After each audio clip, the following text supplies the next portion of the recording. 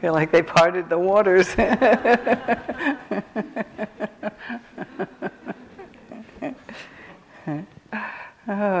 Dwindling down to a precious few, isn't it? Yeah. So we've been looking at these these three fetters that are uprooted at the first stage of awakening. Such an interesting teaching, and the last one I want to talk about is actually the first one in the list, sakkāyaditthi. And it's interesting to me that this always appears first in the list.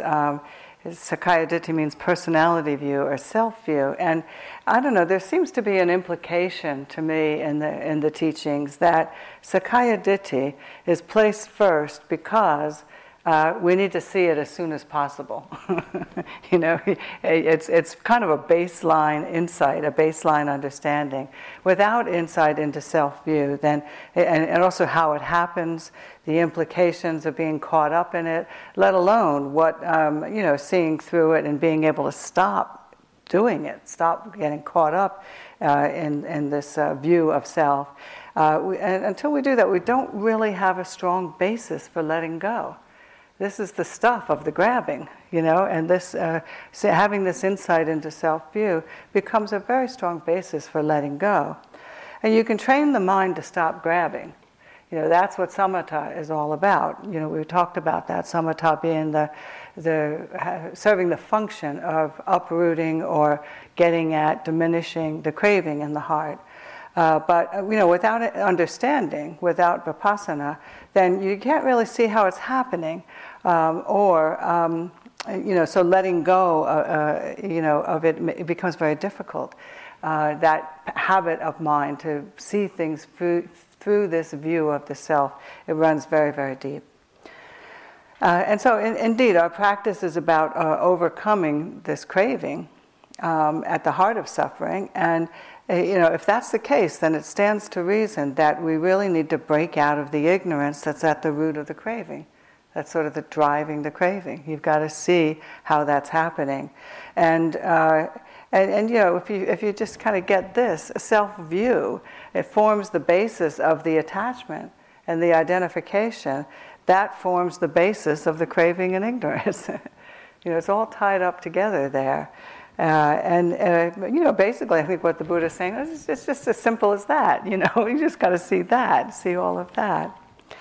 And for myself, I've come to really appreciate two particular teachings that help us to get at this, and just to really begin to see for ourselves this persnickety habit of mind, and in a way learn to relate to it well, because it doesn't serve us to get into a battle with it.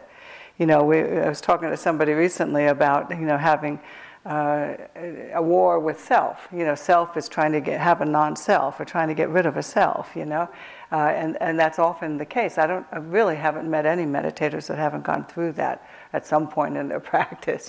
Just having that war on it. But in order to do this, you have to. One has to. See how we're grasping at the body and mind from this vantage point of self.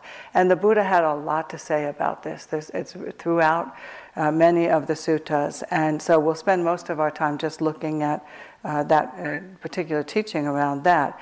But the other perspective that I've come to see is very important as well. It's more subtle, and it's a way of seeing self-view that isn't presented in such a detailed or specific way in the suttas, but it's definitely there. And I found just contemplating this approach very helpful as well. So we'll look at both of those. So just to start out, it can be very helpful to break down the Pali word itself, sakkāyaditthi, and see what's at the basis of that. These words have the meaning all wrapped up inside them. But as it's often the case, the scholars are divided on this. They have different perspectives on what these roots are that make up this word. So the most popular one looks at sa, kaya, and ditthi, where sa is it means own, my own, and kaya is usually translated as the body, but it also has some translations where it's referred to as personality. And then ditthi, of course, is view. So somehow they're putting all these together, and you get this view of one's own body or one's personality as being self. It's a view of this as self. And so that you get these translations, self-view, personality view. But this other perspective is a slight variation on that translation. And I kind of like it a little bit better because I think it's more apt, but they're both fine.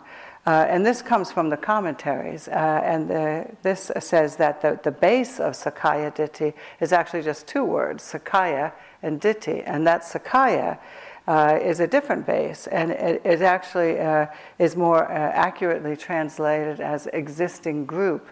And the commentary further says that it refers to the five aggregates, and it's often referred to as a synonym for the five aggregates. And this is these five constituent parts that make up the body and mind: body, feeling, perception, mental formations, and consciousness. And in this sense, then, sakkāyaditthi is translated as the view or belief of these five aggregates as being self. And that aligns very much with the teaching of anatta, which is very similar. So, but either way, what's happening when we get caught up in self-view is that we take this body and mind to be who we are. And so we relate from this very personal and self-oriented vantage point, or perspective, or view. And it's a view about experience. But it soon dominates and becomes the experience. If you can feel it, I'm sure you've seen this in your own practice. We live in a very self-absorbed perspective or view about what's happening, about our experience. Or I like the way James Joyce put it in The Dubliners. He says we live a short distance from ourselves. There's the idea of what's happening, the view about what's happening, and then there's what's happening. But because of habit and repetition, that view about experience becomes the dominant aspect, the dominant feature of our experience. And that's really all the Buddha is saying here. It's not really weird. It can sound so weird. But it's about how we're relating and how this way of relating takes over, dominates. And we don't see it. I don't know about you, but I didn't know I was doing it until somebody pointed it out, as the Buddha has. So it's kind of a weird configuration, self-view, and you can find ourselves just kind of scratching our heads, what's this all about, But I find it really helpful to just look at view, period. Views, what happens with views, and think about how they operate. There's what is, and there's the view about what is. And that's what we're saying here. There's what is, and there's the view about what is oriented towards me. I'm the center of the universe. And we tend to get caught up in that and lose the direct experience of our lives. It's like, a good example might be, people shouldn't harm each other, but they do. And you can get all caught up in this view that they shouldn't be that way, but it is that way. Can you feel it? That you can feel the tangle, you can feel the distortion, or the view that he shouldn't have gotten elected, but he did. He did get elected, and we're living in this other side. We got to do something about this. So, as practitioners, then our effort is to see this view, but also see that it's not our direct experience. It's not what's happening. And basically what practice is all predicated on is trying to get us back to direct experience. That's where the action is. That's where it's all happening. That's where the insight is. But you've got to get into it. You've got to be in the direct experience of life, unencumbered by this habit of mind that keeps pulling us out of it, right? So understanding self-view is a very important aspect of this. It forms the basis for being able to do that. You stop getting pulled out of direct experience by going to what I think about it, what I have to say about it. So then our task then, if you consider it as a practitioner, is to look at our experience and see if we can see this for ourselves. Through practice and contemplation, we begin to notice how this view of self is something that is not intrinsic to our experience. It is a complete add-on. It's a complete tag. I feel it sometimes as kind of like a mimic. It's going on about what's happening. There's sensation in the body. There's feelings of pleasure, pain, and neither. There's perceptions and ideas. There's habits and patterns of mind. And there's consciousness. And there's the thought or idea that all of that is me. And if you can separate those out, that's the beginning of the end of it. It's a perspective that keeps getting added to experience, but it's not our experience. I just feel it. When you're in a special place right now, meditating as you do, to be able to see this, because it takes slowing it all down. It takes being able to see what we're experiencing and then watch these thoughts and ideas about that come in. And you can see it very directly. This thing that keeps getting added, this me. And breaking that apart so that it's not where we live.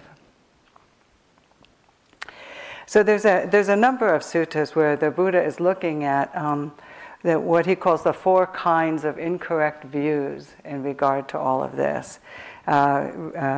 Views that occur when we're relating incorrectly to these 5 subcategories of the body and mind. Body, feeling, perception, formations, and consciousness. And I don't know about you, but I just find this a very interesting teaching.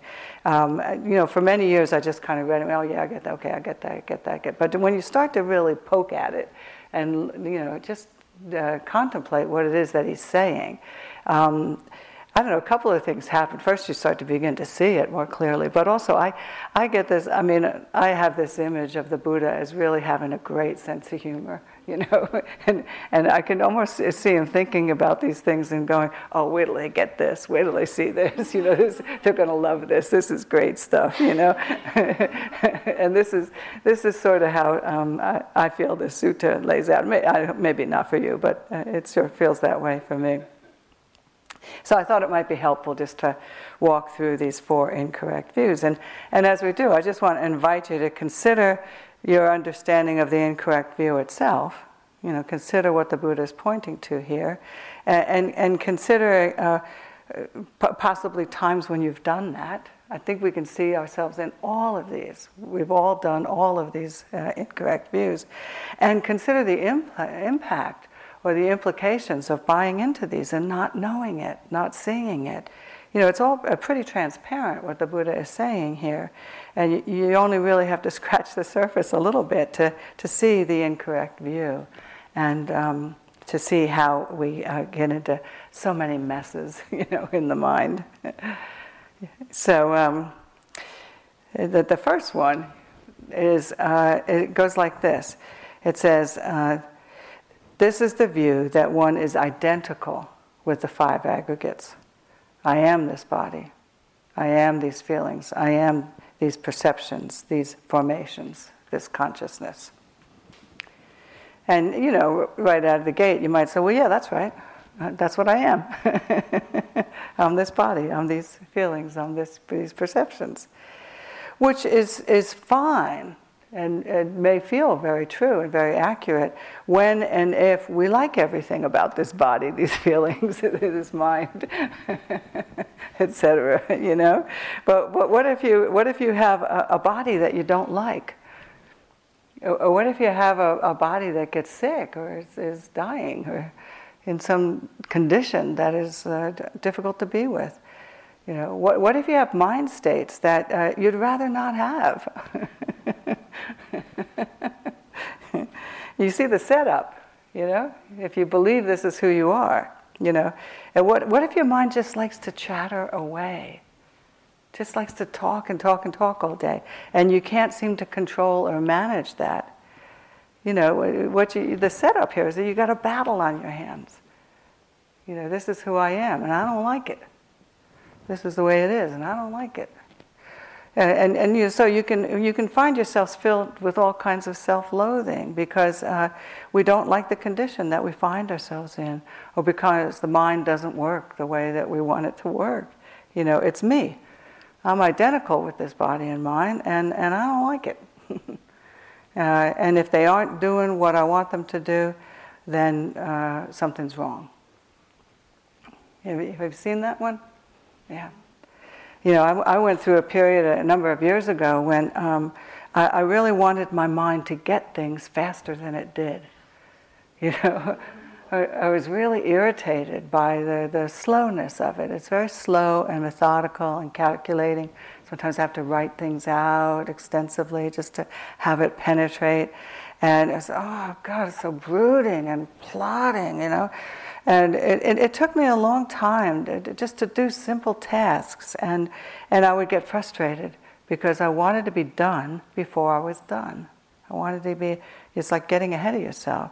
And when I finally saw what I was doing, it was really interesting to me. And it exposed the root of the suffering in that. Because I began to see, was it the way that my mind was working that's the suffering? Or is it this idea, this view that I had, that I wanted it to be working some other way, or that I wanted it to be doing something differently than it was doing? I had to learn to just let it operate. And this is so fascinating. Everybody's mind works differently, Some are like this, and some are not, and some are in between. And I just had to learn to accept. It's like, oh, it's so slow. And I would just try taking the whine out of that and say the same thing, it's so slow. It's so slow. Very different experience, where I'm getting it, that this is this mind, this is how this mind works. And just, sit back and let it do its thing. Let it operate the way it operates. Get out of the way. And, it'll do its job. And any effort to change the way the mind operates was engaging in unnecessary battle. So, it's all tied up with karma, too. I can't explain it. It's our karma. This is what you got.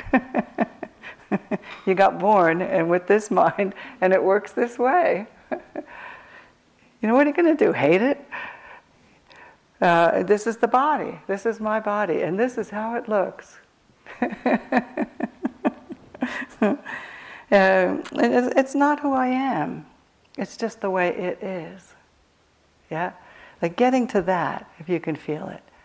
That's really breaking through this first incorrect view.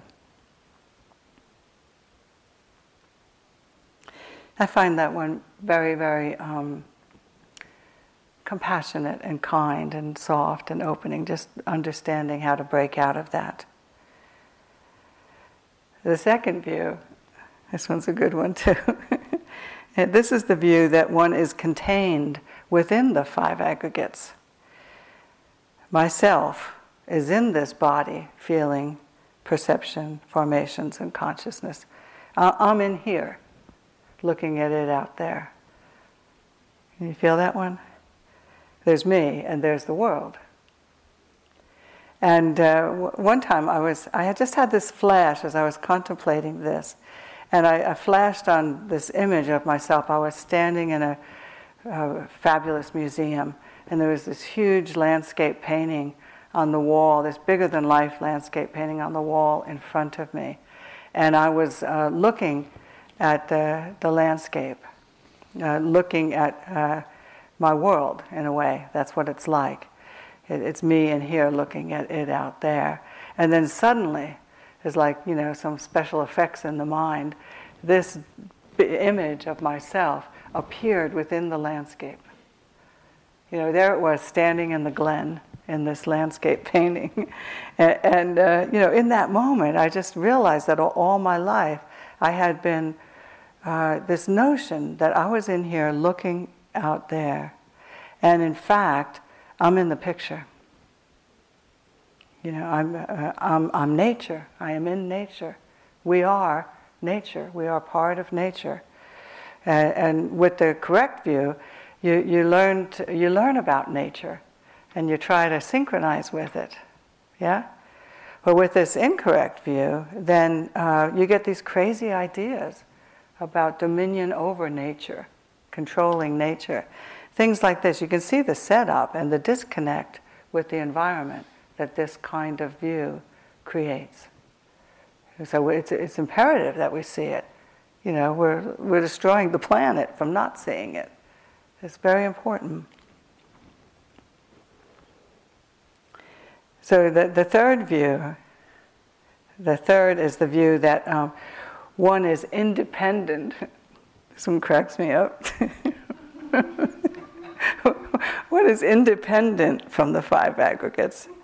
There's me, and there's my body, my feelings, my perception, my formations, my consciousness. Me and my body. I have this image of walking down the street with a leash, you know, it's me and my body.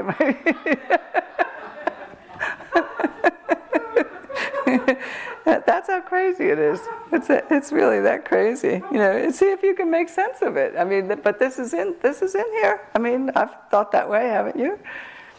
You know, and where is this me that isn't a part of anything? That's somehow outside of it all. Yeah? And very clear when you start to contemplate the five aggregates are all there is, man.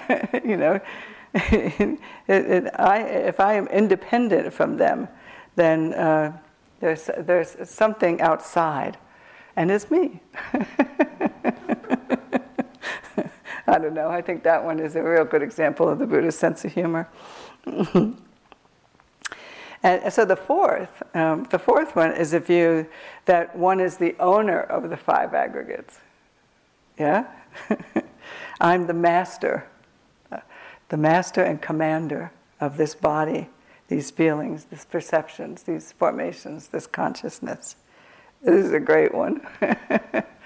I'm the master. And, you know, I can make this body and mind do anything I want them to do. Oh my God, I shouldn't be laughing. It's such a setup for suffering. You know, this is the stuff that says I can clean up my act. I can whip myself into shape. And if I'm not doing it, if I'm not getting into shape, then it's because I'm not trying hard enough. You know, I'm the master. It's pretty transparent, isn't it? That Buddha. So if you do the math on these, you see that this is what appears in the sutras many times, that there are these 20 incorrect views, one of these four views for each of the five aggregates. And this teaching appears in a number of sutras in the Pali Canon, and you can check that out for yourself. Probably the most prominent one is the Chula Vedala Sutta, which is Majjhima 44, if anybody wants to look it up. But there's another one that I like where the Buddha explains the whole thing, again, very similarly. But he adds this thing where it's called the simile of the snake, and he further says that people that don't see this teaching correctly, that they're like somebody who grasps a snake by the body or by the tail, and then the head whips around and bites them. Yeah, so he encourages us, to not see these aggregates as self. So the long and short of it in our practice is that we tend to be preoccupied with or identified with what's happening in the body and the mind. And what the Buddha is saying here is like, don't believe me, look and see. And you don't have to look very far to see this. All you have to do is sit down and meditate. You know, we all saw it the very first time we sat down and meditated. And probably ever since, just about every single time that we sit down and meditate. We see it as the mind being preoccupied. Totally, completely and utterly preoccupied with what's going on with the body and what's going on within the mind itself. It's caught up in these five aggregates. And when we're preoccupied in this way, what's happening is that all of the attention is there. You feel it. It's in itself, that is a very painful condition. I haven't met a meditator yet who hasn't commented on how painful that is, to be so caught up and preoccupied with what's going on with this body and mind. And the Buddha said it right, he went right to it in his very first teaching on the Noble Truths, where his definition of dukkha includes identification with these 5 aggregates as suffering. This is suffering, his main aspect of his definition of it. And sakkāyaditthi, or the view of these as self, is the basis of that. It's the suffering. So in and of itself, it's suffering. But then, as we've seen, it conduces to, triggers a lot more suffering beyond that, because of what happens when we grab hold in this way, how the mind gets caught up and goes on and on and on about what's going on in our experience. And the Satipatthana Sutta is trying to get us to break that habit. When you go through especially the first 3 Satipatthanas, where the Buddha says, see the body as the body, see feeling as feeling, see mind as mind, and essentially leave it there. Don't do this building of a world, creating a view around that and building of a world around all of that, because that is what constitutes the suffering. So he's giving us a formula or a way to practice with that, to break that habit. And without breaking that habit, then the whole system just starts to feel like it's just playing out these highly neurotic and compulsive modes, doesn't it? We're living in a kind of neurotic world, in the minds. And it's a very superficial way to live, but it's where we live a lot of the time. And that's not an indictment, it's not a criticism, it's actually insight. It's something that we want to see. It's something that we want to see very specifically for ourselves. If that's our standard operating procedure, then it's very likely that we don't see how tangled we are. If we're completely, when you're in it, you can't see it. So this is the effort to be aware of it and to try to step outside of it, even to stop it long enough, just to question if that habit is in any way serving us. Because it's not. So through practice and contemplation, we'll see how this view of self is a filter. It's kind of like a filter through which everything is getting picked up, and it's not the experience itself. So gradually we're less caught up in it, less self-absorbed, and caught up in less self-referential thinking. And I encourage you to look and see the truth of that. That especially if you've been at it for a while, that is definitely true, that there's less doing of this, there's less of this than there was in the past. And little by little, it starts, this new way of being, this new way of relating starts to take root. But I think it's important to note that seeing through what's happening, seeing through this construction of this view of self and the sort of getting lost in it, it doesn't mean that suddenly you're going to stop doing it. This is often a disappointment for a lot of people. It's like you can see it very, very clearly and still not be able to stop doing it, And I just point to it's kind of like a runaway train. It's got so much momentum that it's very easy for this to continue, even as we're seeing it. But what happens over time is that we're able to stand. It's sort of like the waves get shorter, more compact, and more spread out in between. And we're able to stand back from it a little bit more.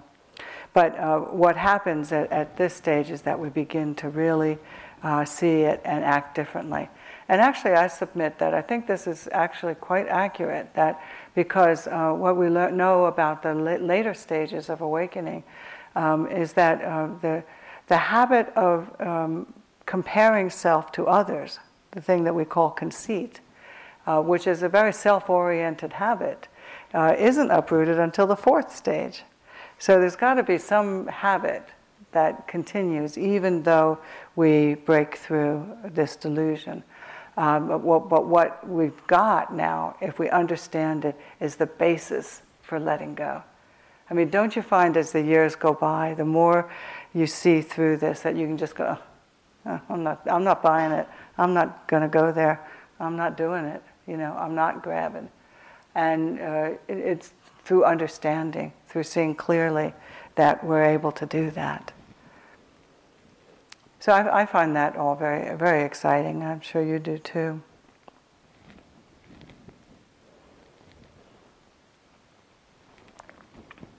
So that's the one bit, is seeing through these incorrect views of self. But here's another thing that I find really helpful. I talk about this a lot because it's been a major part of maturing in my own understanding. And it came one time when I was reading a sutta. I love these suttas where the Buddha is teaching his son, Rahula. And you sort of get this, I don't know, I get a warm fuzzy feeling when I read those, because he's giving his son his inheritance, basically. He's teaching him the things that are going to be most useful and conduce to his greatest happiness.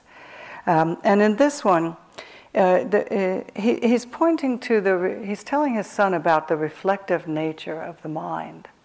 And it's very interesting. He says that, he doesn't say this exactly, but he says something to the effect of, it's as if there's a mirror in the mind.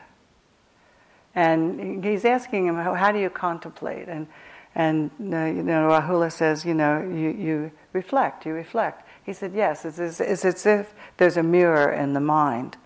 And this is an interesting phenomenon, that this mind is able to see what's going on within itself.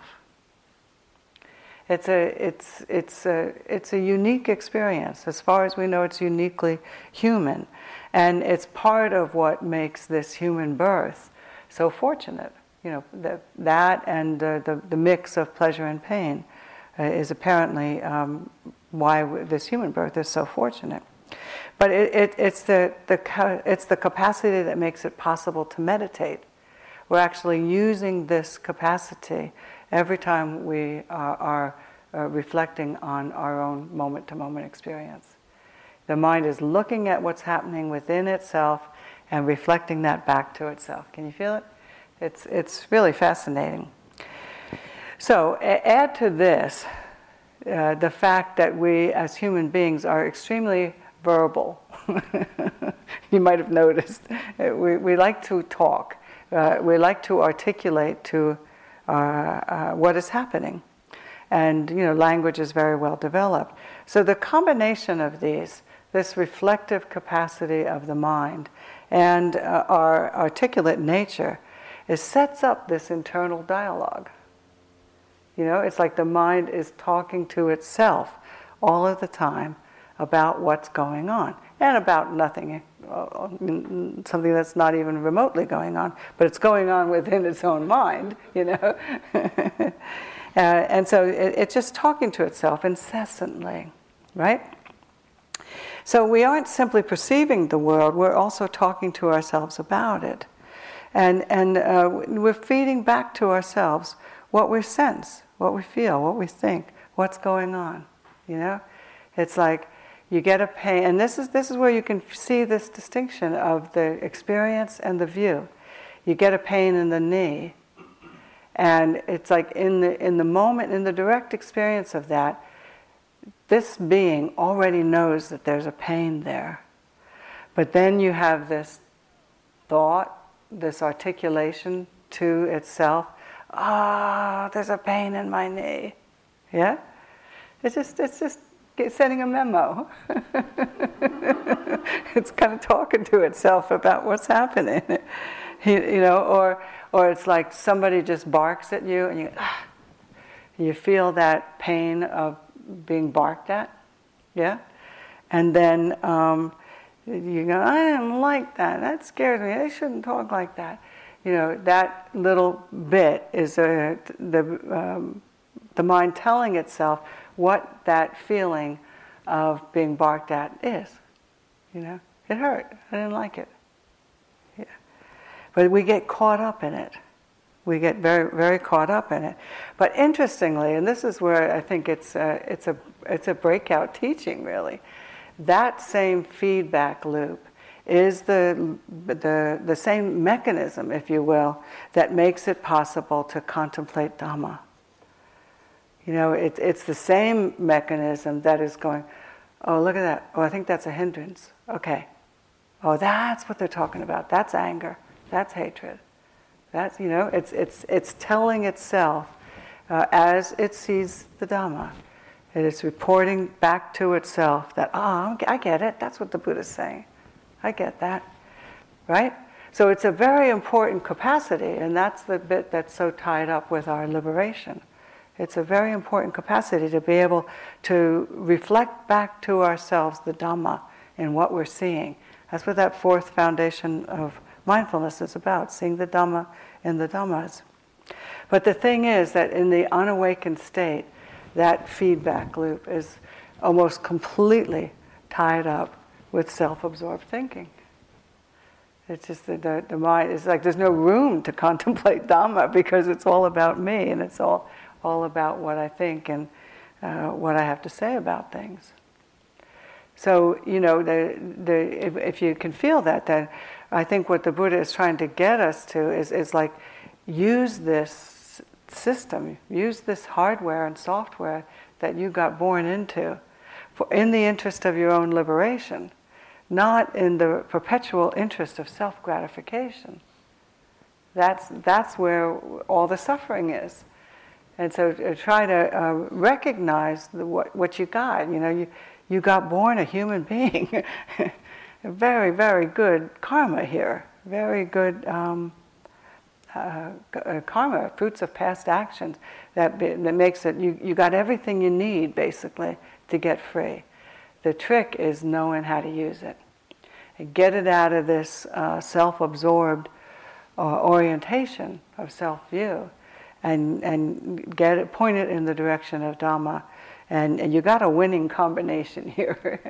You've got the potential for right view instead of self-view. So just contemplating all this, I think that aspect of the Dhamma, the teachings of the Buddha, can be very, very helpful. Just look back, look and see. And again, it's one of those, don't take anybody's word for it. Look and see. Is this not a description of what our experience is? And then if so, then we know for ourselves and we can use it. Use it in the interest of our own freedom. So it's powerful stuff. Powerful stuff, is it not? So, just to consider what we're doing here as practitioners, we want to examine our experience of this body and mind and see for ourselves what's going on here, what's going on within it. We're scrutinizing our moment-to-moment experience, just as we do in meditation, with an eye to seeing for ourselves how this sense of self is constructed, how it's formed in the mind, how we are grasping at the experience of the body and mind over and over again, and identifying with it, thinking that it's us, and getting caught up in it, and getting caught up in what's happening at that level. We want to practice with an eye to seeing the consequences of doing that. What's it like to do that? What's it like to stop doing it? And basically be there for both of these experiences and serve this up to the mind. It's not, it'll get it. It likes figuring things out. But it just needs the good data in order to do that. And see the consequences of identifying with this constructed view of self.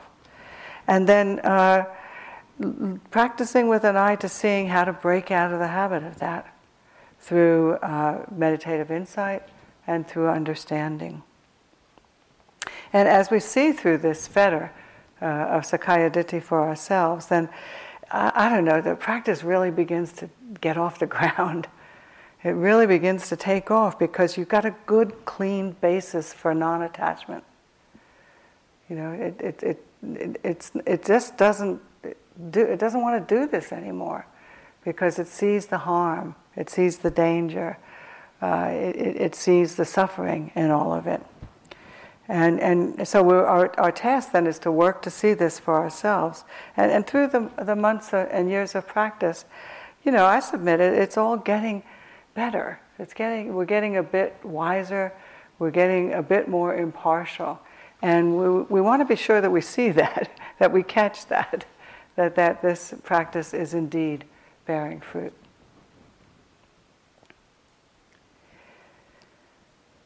So right about now, if you're like me, you might be saying, well, wait a minute.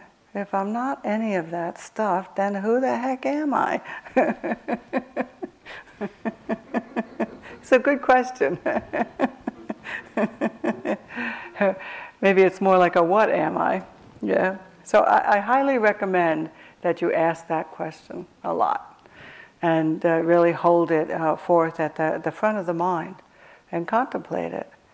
You know, to me it goes along with a lot of these other questions that we ask through the years. You know, why was I born? What am I doing here? Is this somebody's idea of a joke?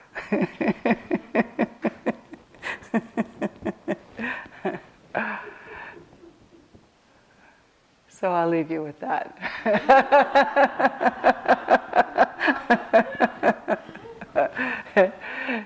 You know, you can't help but get into those kind of questions, and there's a real Twilight Zone aspect to waking up where you have to come to grips with all of those kinds of questions. You know, the Buddha is not a superficial, surface level teacher. He goes right to the heart of the matter and takes you all the way there with him. You know, he really goes for the jugular. And as devoted practitioners, that's exactly what we're doing, and you want to do that. So I offer you this for your reflection tonight. I hope it's helpful.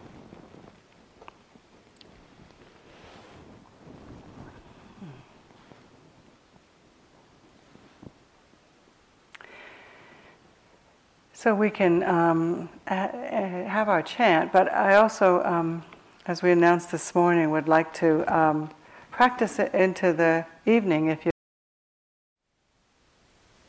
Thank you for listening. To learn how you can support the teachers and Dharma Seed, please visit dharmaseed.org/donate.